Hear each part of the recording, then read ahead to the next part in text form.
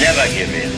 Never give in. Never, never, never, never. You and I have the courage to say to our enemies, there is a price we will not pay. There is a point beyond which they must not advance. Socialists don't like ordinary people choosing, for they might not choose socialism. We cannot afford to be so politically correct anymore. Conservative One. With George Christensen. G'day, I'm George Christensen, host here at Conservative One, the podcast defending traditions and freedom. And we've got a great guy on this evening. He's part of actually the platform that this show is on, The Good Source, which if you haven't had a look at yet, go to goodsource.news, but hopefully you're watching it from the Good Source platform. The person who I'm speaking about has been a champion defender of Australian values. He's been involved in politics a long time. He's often attacked from the left by some of the very, very things that by people on the left who are doing the very things that often the people on the left attack others for, and that is racism. I've got to say, here's Warren Mundine, great man. Mate, I think we were touting you at one time as potential future Governor General. Hopefully that's not off the list. But how are you going, Warren? I'm going great. Yeah, thanks for having me, George, and thanks for that introduction. You know, I should get you to do my eulogies. I'll get it. Well, mate, you've done so much for the advancement of Indigenous Australia, but personally, I mean, in the businesses that you have operated, what you've sought to do to advance the cause and the economic welfare and well-being of Indigenous people, obviously something that you're very passionate about. But, mate, I've noticed in your career, since you started speaking up against the Labor Party when you're in it, when you're in the upper echelons of the Labor Party, and then you left, basically they've just the left have just come at you. And I know that you sort of embraced it somewhat, but you've even had people saying the horrible words Uncle Tom, which is just such a racist slur. But it must have been fairly personal, the attacks that you've gone through in that regard. So how do you deal with it? Oh, that's a good question. It was it can be very tough, and it is very personal, and that's how they operate. I just find it quite interesting that the very issue that they talk about with their anti-racist and more about equality and that, then they want people to be self-determining and make their own decisions, but when you do, then they just attack you with the very language which they say that people shouldn't be using and should be outlawed. That's right. At first it didn't worry me too much. I just sort of ignored it.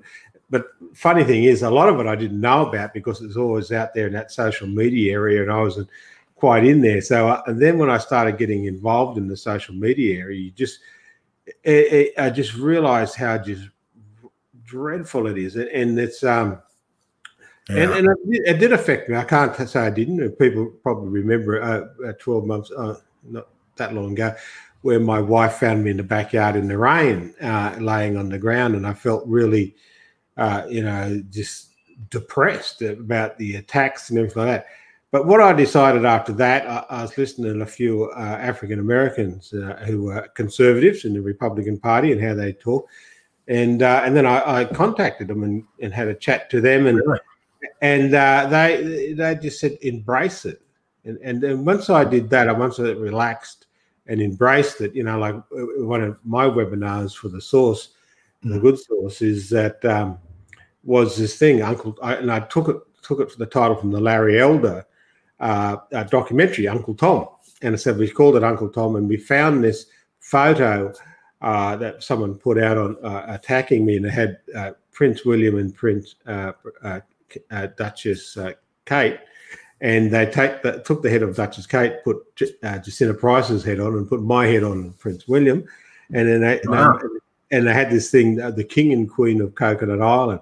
So that's what we called the webinar. We called it Uncle Tom and the King and Queen of Coconut Island, which is a very racist attack on you. Like you're black on the or brown on the outside, but you're white on the inside. Now, this incredible racism. That so I said, okay, we'll embrace that. We'll be the King and Queen of Coconut Island, and we'll just toss it back at you. Yeah, well, good on you. Do you mind if I ask, or I guess, do you wonder if the people who you reached out to would mind if I asked, who did you reach out to in the Republicans? Well, look, the people I looked at was how Tim Scott, Senator Tim Scott, what a great man he is. And then I ran across these amazing other people like John James in the United States. He's running for the Senate in Michigan, and he's a amazing guy. He tells this. I just sat there and listened to him telling his story of his family, 5 generations from slavery.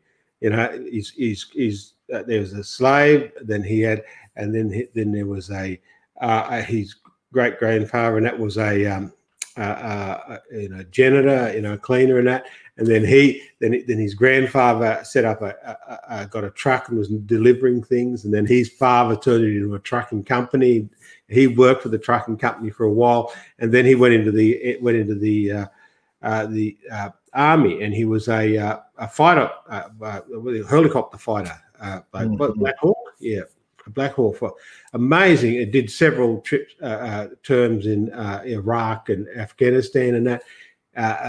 Retired from the army and is running now for the Congress. Come back to his father's business, still work with that, but now has put his hand up for the Congress. And I hope he gets elected in November, because he is just an amazing guy. And the way he talked about, and he said, it's not only to embrace this, but also to don't be apologetic about what your achievements are. People just to sit there and go, well, you're just some was fun, some of it was serious insults. They go, oh, you're just a flash black, and look, what do you know about this stuff? Well, first of all, they don't know where I come from, and they don't know how my father and mother were, my grandparents and that were. And there's a great photo I keep in my house here of my father about 1916, 1917. He would have been about 1 year old, and he's on, and my grandfather is holding him, and it is an Aboriginal camp. They're living in humpies and stuff like that, and we've come from that area. But my parents and grandparents made it quite clear to us that they were very religious, simple people, and they believed in work. Work is a virtue. It's a holy thing, really, that you go out there and you work, and you feed your family, you feed yourself, you look after yourself, and you put a roof over the head of your family, and you actually and you build a better life for them. And that's what they did. My grandfather did for my parents, and my parents did for me, and they taught me those things. 5 o'clock, the alarm clock goes off, you roll out of bed, you have a shave, clean yourself up, clean your teeth, put your work clothes on off to work. And that's a simple philosophy that I always live with. Mm-hmm. So, Warren, you've made that sort of almost unheard of transition from being, as I said, in the upper echelons of the Labor Party. You were the national vice president, weren't you? Yeah, and president, yeah. 2007, yeah. Sorry. So you've gone from that to actually running for the coalition. How does that transition happen? How did it come about that you left the Labor Party? Talk us through that. Well, it's one of those funny things, I remember Ronald Reagan made the comment that, they say to him that he was a Democrat, and they said he left the Democrats to become a Republican. And he said that really the Democrats left him, and he's always had his personal stance. And to be quite honest, that's how I see things. You look at the Democratic Party in the United States, that is not the party that I knew. And I was a kid growing up. You hear about Kennedy and you hear about these great achievements, LBJ and stuff like that. And then by the time Reagan came along, I was sort of in the same boat. I was always a conservative. I have a very conservative values in regard to family and work and the way you do things and that. But I was also a very strong, liberal Democrat, if you'd like to call it, in the sense of the free market, the enterprise, entrepreneurship, and the only way you can move ahead is the work and to get educated and do things like that. So I was in the right wing of the Labor Party. In New South Wales, unlike say Queensland or Victoria, because I'm a Catholic background, and the Catholics left in Victoria and Queensland because of the links of the Labor Party to the communist and the far left, but in New South Wales it was Cardinal Gilroy at the time, and he kept the Catholics in the Labor Party, and it's really funny. I had a friend of mine who come over from Western Australia who considered himself in the right wing of the Labor Party in Western Australia, and he said to me, "I thought I was in the right wing of the Labor Party until I come to New South Wales and then realised I was in the left." And you look at the people like John O. Johnson and all those type of people. They're very strong Catholics, very strong religious people, and very strong about the working class. And I believe that the current Labor Party has forgotten those values of making a better life for yourself, the working class person who got out and saw virtue in work and saw virtue in hard work, and of course you get a little bit of luck along the way as well, and running your own business and doing things. When you run your own business, you get bad luck sometimes. You almost you're sitting there thinking, "God, how am I going to pay the bills?" And then the other times, you get a little bit of luck, and the next minute things are up there. But you always got to be out there working and working hard to get that luck when it comes along, and get those opportunities that you get blessed with. Yeah.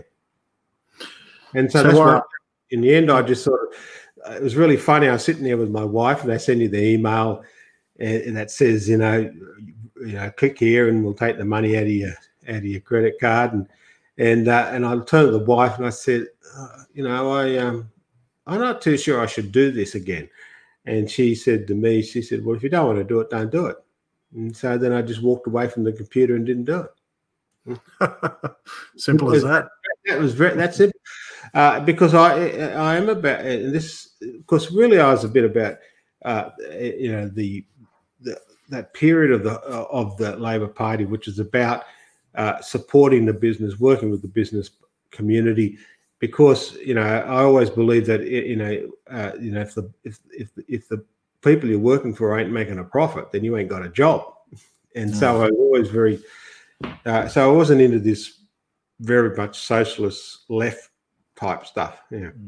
But let me push it a bit further. I mean, leaving the Labor Party is one thing, then to become a darling of conservatism, of which you are. I hate to call you darling, but you're faded. I mean, you're now somewhat a celebrity within the conservative circles in Australia.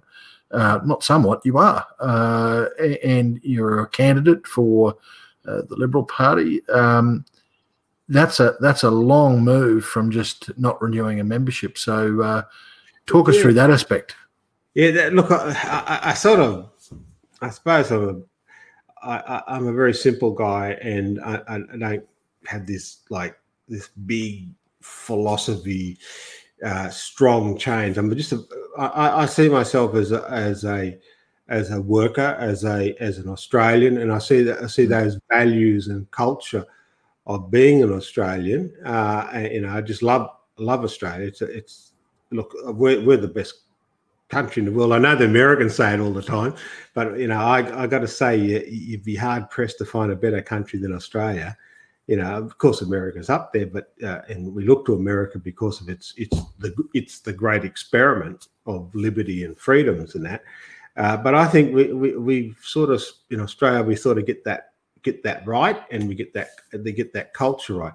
The thing that made me it was, to me, was the realization that I was actually, I always knew I was a conservative, but the realization that that is all very well to be a conservative and just go through life and that, but I have a passion for my, fellow Australians and that about, and because we're under constant attack at the moment about our culture and about who we are as Australians, and I just wanted to defend that, and so when Scott Morrison, the Prime Minister, rang me up and said, "I heard that because I was talking to people about it, thinking, gee, what am I going to do in regard to?" And he said, if you're thinking about running, I want you to run for the Liberal Party. And to me, it's funny because being of my conservatism, I suppose I would have been a bit more of a national type person, but you're always welcome. In fact, I had many conversations with that. In fact, because coming from the country too, I was born in Grafton, and half my life has been in the bush. 35 years of my life I spent in the bush, and so I was very much aligned with that. And so when he made the offer, look, I thought I liked ScoMo, I liked the Prime Minister because I had worked with him when I was working with Abbott and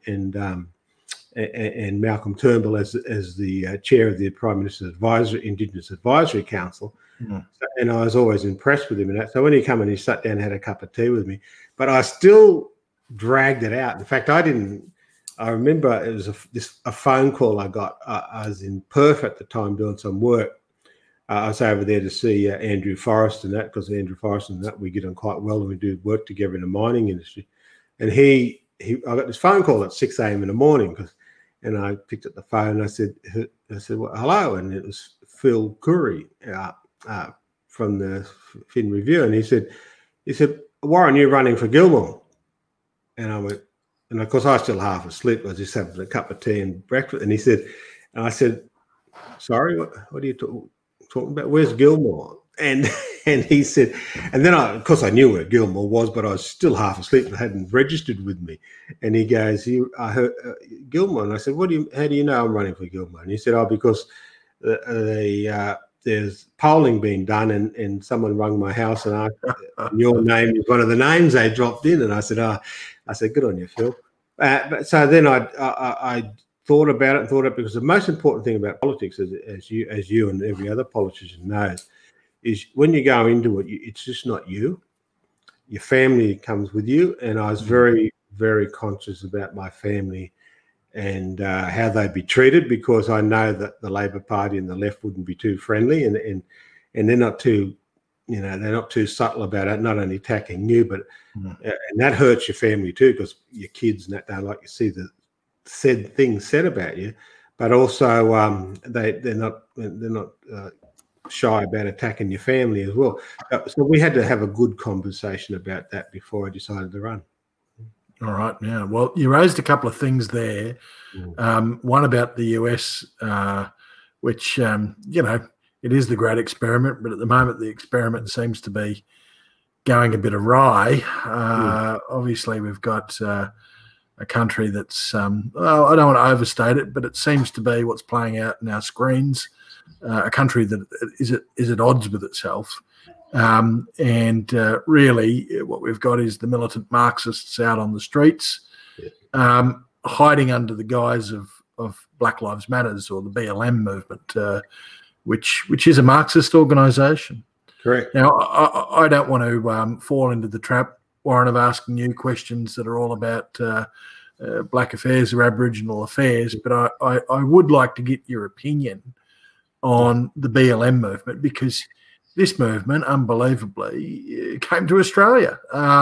It was an event that was triggered by a shooting by police, or not a shooting, but it was triggered by previous shootings, I guess, and by the incident that happened to George Floyd, those American police officers. And I don't deny, actually, that there is an issue with heavy-handedness in the US police force in general. It seems to me there's an overall issue with heavy-handedness. I've seen some horrific videos, but again, probably by the minority of police officers. And I'm sure that there's racism in the police force, just like there's racism within the general population. But again, I'm sure that it's not systemic. It's a minority of police officers that engaged in that. But that was a US incident, not an Australian incident. And then suddenly we saw scenes in this country here of the likes that haven't been seen in a while. I mean, again, just like the American press, it was mostly stole by our press as peaceful, but there was violence there. There was violence. You only have to look a little bit on the internet to see it. So what do you make of all of this, Warren? Well, look, it seems to be a big move, especially in Western societies. And when I'm talking about Western societies, I'm talking about the Western democracies in that. And I include Japan, South Korea, and Taiwan and countries like that in that as well, and some South American countries, because we're all part of this this democratic, capitalist movement. That has done so much for the world and have done so much for people of all races and all creeds and everything as well. Look, in America, these people have always been around. The issue and in Australia too, but they've been a minority. They've been sort of working under the shadows. And when they did something, people said, "Oh, you're a bunch of idiots, just go away." But what's happened now is I just find and it is the left parties, like the Democrats and the Labor Party and the Greens, especially the Greens down here, who have allowed them now to get a soapbox to operate off. Before, when they went out and rioted, we sent the police in, arrested them, took them off the courts, and the courts decided what to do with them and that. And that was the end of those things. But now what's happening now, I just cannot believe that it's something like 90-something days that in a row, consecutive days in a row, that Portland has had riots. That is unheard of, and it's because it's not because I do blame the rioters. I do believe that we have to have strong law and order and safety within our community. But the reason why I think it's gone crazy now, from my observations, is that the Democrats have let them get away with it. Like when they set up CHOP or Chaz, whatever it was in Seattle. The mayor just thought come out and said, "Oh, it's just a summer of love." Well, like this is, and yet these people were burning things down. They were attacking people on the streets, and I don't know what sort of love she got, but that's a bit weird to me. But it happened across the country, and then it's continuing to this day. Now, I have a great faith in humanity, in people. In that they're not stupid. When they see someone coming down the street and burning houses down, they're not going to be supporting them or voting for them. And I'm starting to see this in the Democrats now. They're doing this backflip and trying to blame Trump for all this stuff. No. When in actual fact, it was their own mayors in these towns and their own governors. You're listening to Conservative Wine. Now, getting back to the police, yes, the police. It's like what I say about Australia. I say about every country. Every country in the world has their racists and their fools and their troublemakers, but there's such a tiny minority in that of the population. So when people say, "Oh, I had a racist experience yesterday," and then they turn around and say, "Oh, so Australia must be racist," I said, "Don't be stupid. Look at Australia. We've got Aboriginal people here, Torres Strait Islander people here. We've got all these migrants that come here, especially after the Second World War and that." And they worked hard, and they contributed to the development of Australia. And we have these incredible British institutions, the Westminster system, the rule of law, and the judiciary, and how it operates and stuff like that. Look, yeah, sometimes it gets it wrong, but not 99.9% of the time it gets it right. And also when it gets it wrong, it has the structures in place to correct that. Correction takes time, but it does. So you would reject the notion, as some white leftists who remain anonymous in Parliament said to me, that our judicial system and our police system and our correctional system in Australia is inherently racist. They believed it was systemically racist. Would you reject that? What?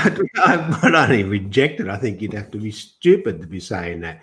You'd be surprised at who was saying it. But I pushed back and I said, for it to be systemically racist, you would have to then believe that the policies that drive those institutions are racist, the people in the leadership of those institutions are racist, and the vast majority of the people within them are racist. And when someone says it's systemically racist, that's what they mean. Yeah. That it has to be majority racist, and the policies and procedures and rules driving the outfit are racist. It's just wrong. And when they're talking about they're against racism, they're anti-racist, and then they turn around and say, all white people are racist, I sit there and go, wait a minute. You're saying they shouldn't treat Aboriginal people badly, and they shouldn't be caught abusing Aboriginal people and stuff like that. And yet you just turned around and used a racial slur by saying all white people are racist. And that is just absolute nonsense. Not all white people are racist. Not all black people are racist. Not all brown people are racist. Not all yellow people, whatever. They're not all racist. Most people are decent, living people, and all they want to do is make sure that their family's safe. They got a job, and they're trying to build a future for themselves. That's what they care about, and also they all get on quite well. People do get on quite well, and even they might very Aussie thing, taking the piss out of each other and laughing and having and cracking jokes because whatever race or background you do come from. Now I come from an Aboriginal Irish background, and so that probably explains my drinking habit. But so it's just people don't take jokes anymore. I reckon I just find this totally bizarre. Like people make Irish jokes, people make other jokes, they do this stuff, and now today, you likely it's almost like they bring the pitchforks out and then the fire sticks and drag you out of your house and beat you up. Yeah, the vast majority. My concern is like in America, New South Wales, Queensland, Australian police are a bit different in that because we have state police. State and territory police. And I think that works in our favour better because then you have this better training system. The problem with the United States that I see with some of these police, 99% of them are really great police officers, and I've bumped into them on the street and had a chat with them and that when I'm in America and stuff. They're really decent people. But because every town and every county has their own police, it's just mind-boggling how many police are over there, and so that's why I think there's a problem about some of this training stuff. It's easily fixed.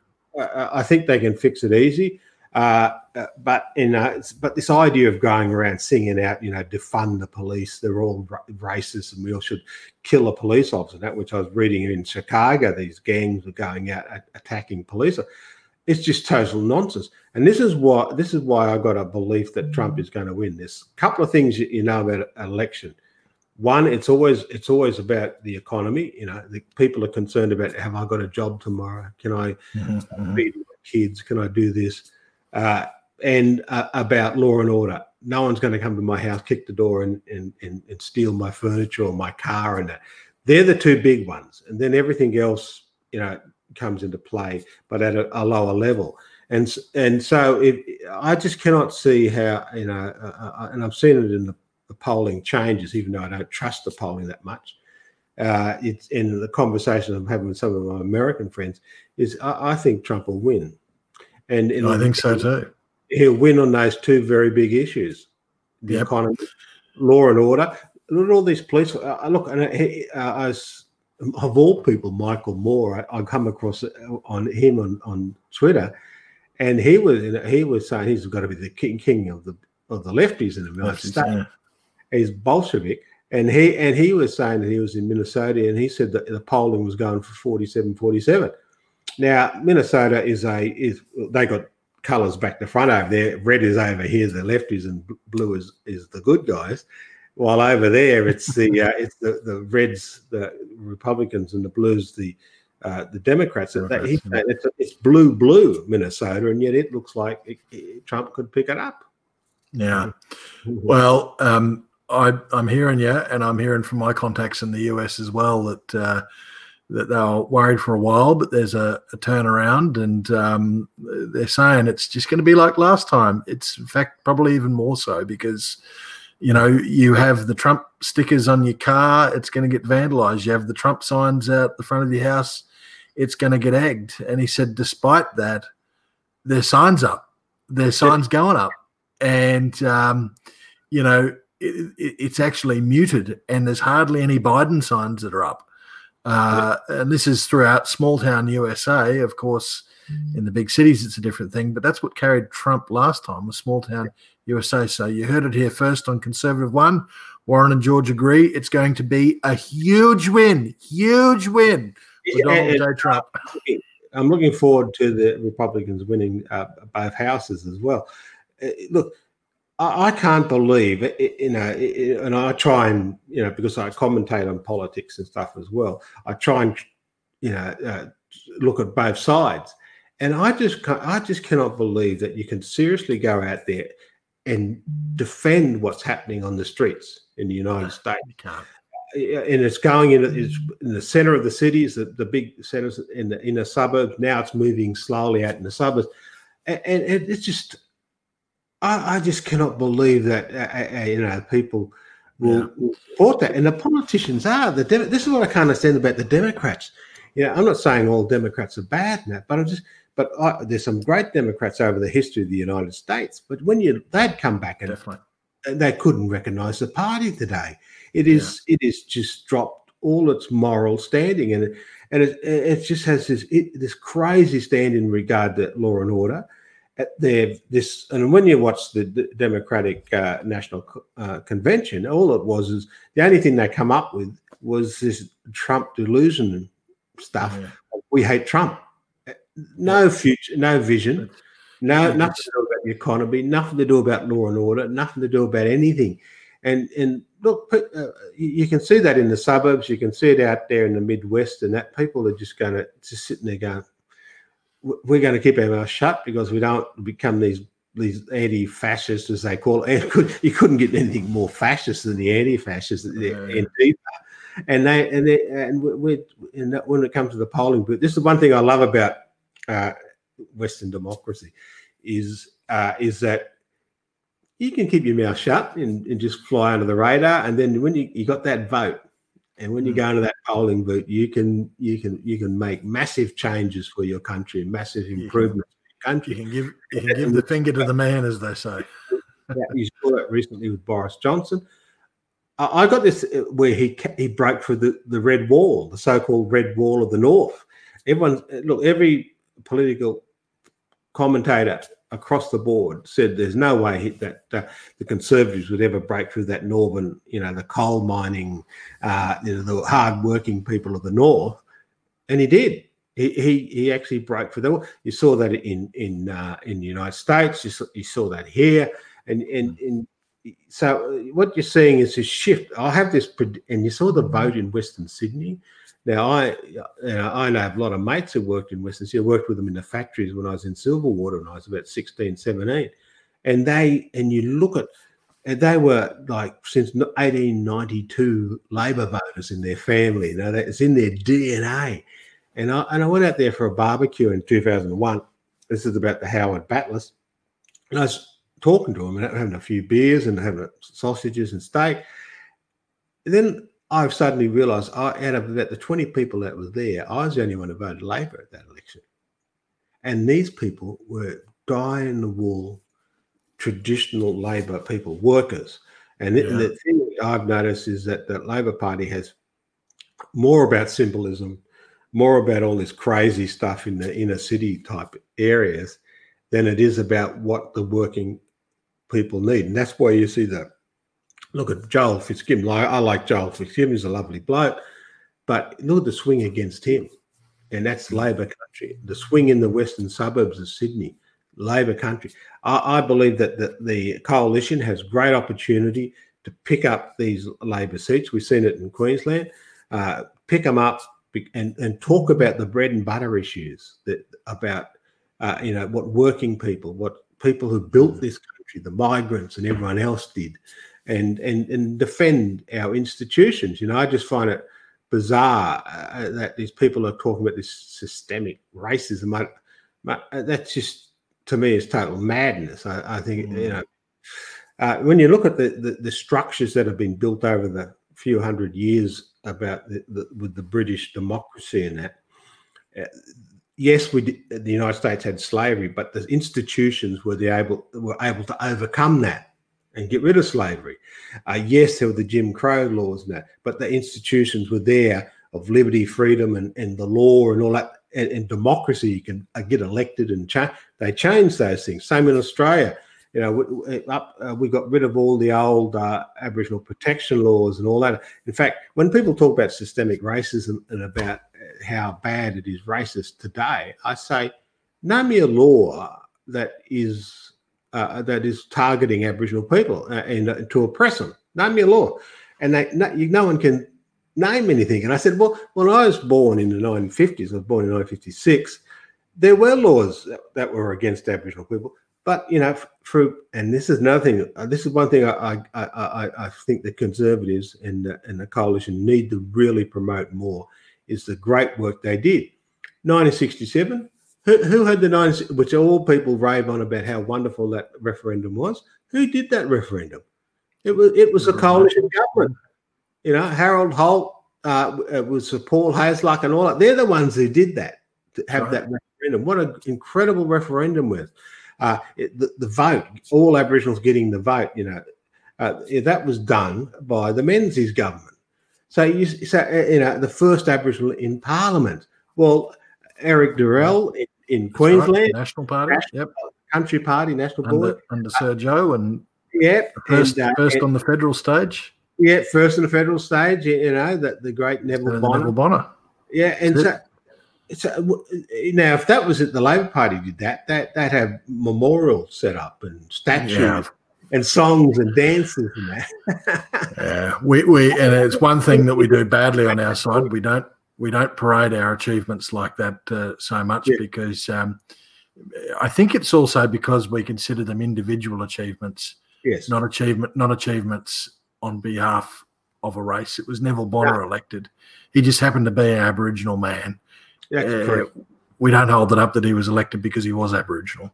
No, he got there, went through the whole party process of the Queensland Liberal Party and got pre-selected, got done that, and then he was put in Parliament.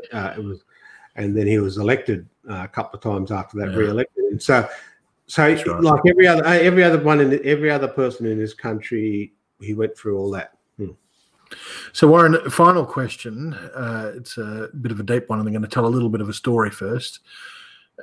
What happens, I mean, you've outlined all of why Australia is a very pluralist society, a society that's not racist, and America too, for that matter. And yet we have the riots in the streets over in the US, the protests that have turned quite violent. And the old adage is what happens in the US, whether it's 3, 4, 5 years down the track, happens in Australia. True. And Australia, whether we like it or not, I mean, there was a checkered past in regards to Aboriginal European relations. I can tell you one, and this is a story I'm going to tell, one in my family. My grandmother, in her twilight years, told me a story. A memory must have sparked in her head when she was quite old, and she told me about when she was on her father's cattle property as a young girl. And my great grandfather, who I never knew, was one of the sort of pioneering families in the Mackay region, and had a big cattle property, and there happened to be a young Aboriginal boy that hung around the property from time to time.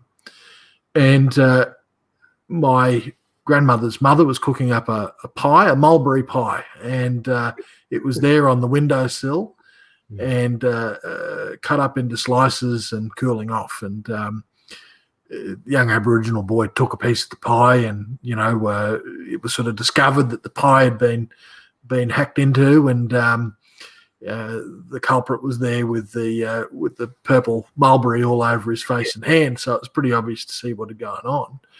Well, my grandmother told me that her father flogged that boy with a whip, and she said he hid under he got whipped and he ran and he hid under the house like a frightened animal would from someone like beating him.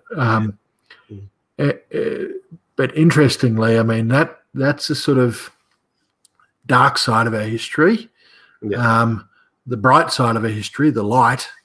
My grandmother recoiled in horror at witnessing that.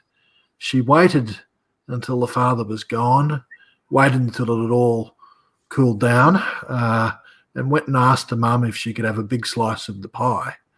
Yeah. She went and took the pie to the boy who was still hiding underneath the house and gave him that pie.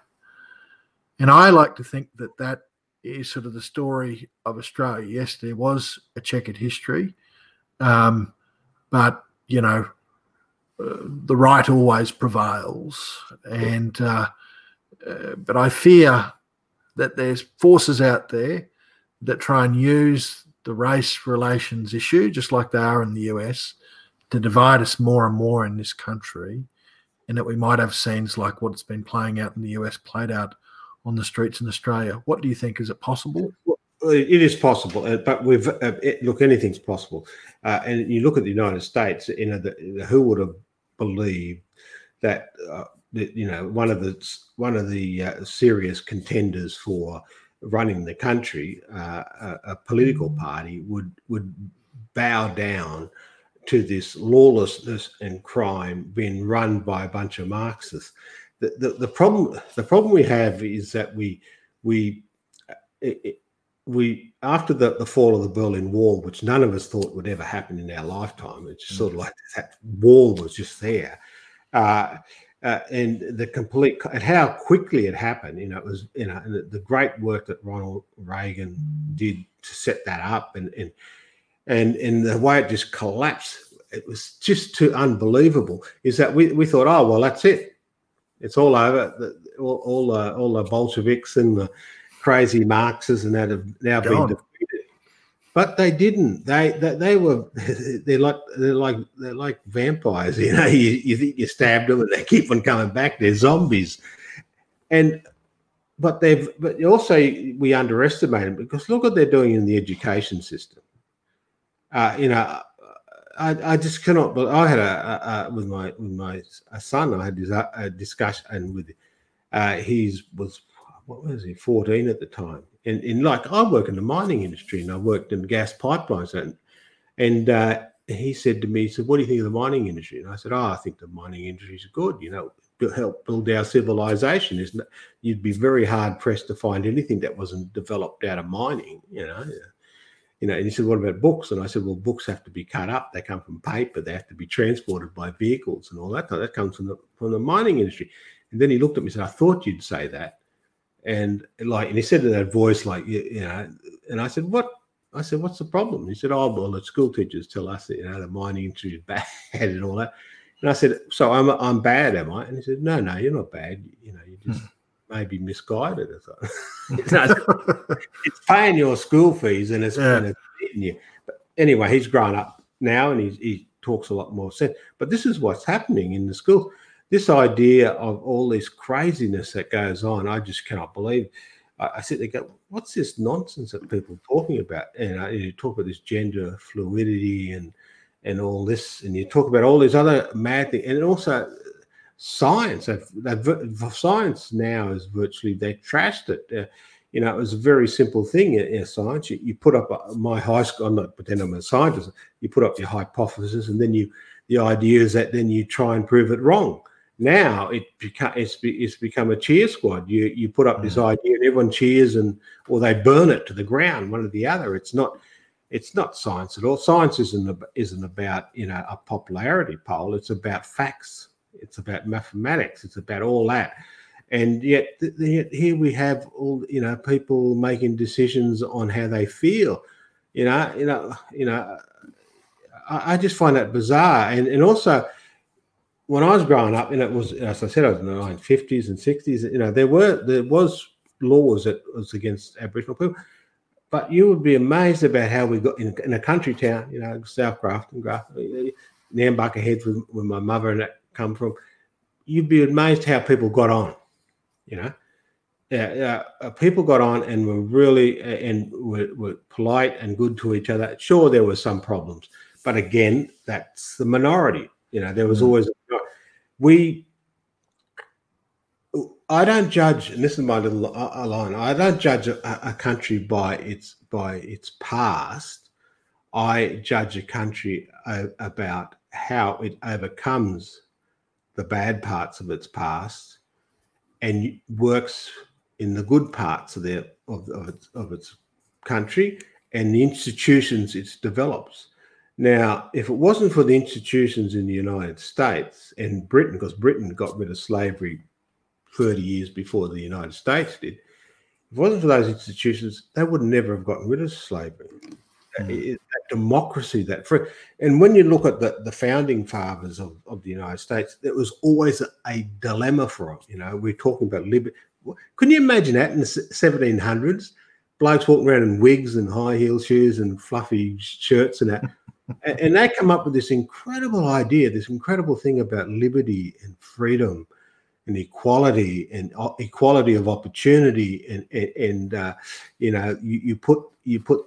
You work a day, you get a day's pay and all this kind of amazing, incredible things, which I find really hard to believe when you think about the time they put it. So it is a great experiment. We're human beings. We make mistakes sometimes. We trip over each other sometimes. But, I always treat it like, a rugby league game. You go on the field, you tackle the buggers, you give them a bit of a touch up, and then after the game, you shake hands and have a beer. And this is what we're doing now, is that, I just find it strange that these young kids are saying, this is a terrible time for Aboriginal people. I said, what are you talking about? This has got to be the most freest time for people, ever in humanity. And I'm not only talking about Aboriginal people, I'm talking about all those people who had to escape from Europe after the Second World War. And they come to this country and they've got all these freedoms and democracy and law, and yet people are running around saying, this is terrible, this is systemic racism. Well, what they're calling about that institutions were the very institutions that gave us those freedoms. Yeah. And so if they're so systemically racist, they're doing a bloody bad job about it, I can tell you. Well, Warren, more power to you. It's been great to have you here on my humble podcast, Conservative One, which is defending traditions and freedom. And we hope that more voices like yours and Jacinta's and others from our great First Peoples come out and defending those traditions and freedoms like you've done. Thank you very much, Nyunggai Warren Mundine. Yeah, thank you, George. It's really good to be on your show too. We will decide who comes to this country and the circumstances in which they come. We'll preserve for our children the last best hope of man on earth, or we'll sentence them to take the last step into 1,000 years of darkness. You've been listening to the Conservative One podcast with George Christensen.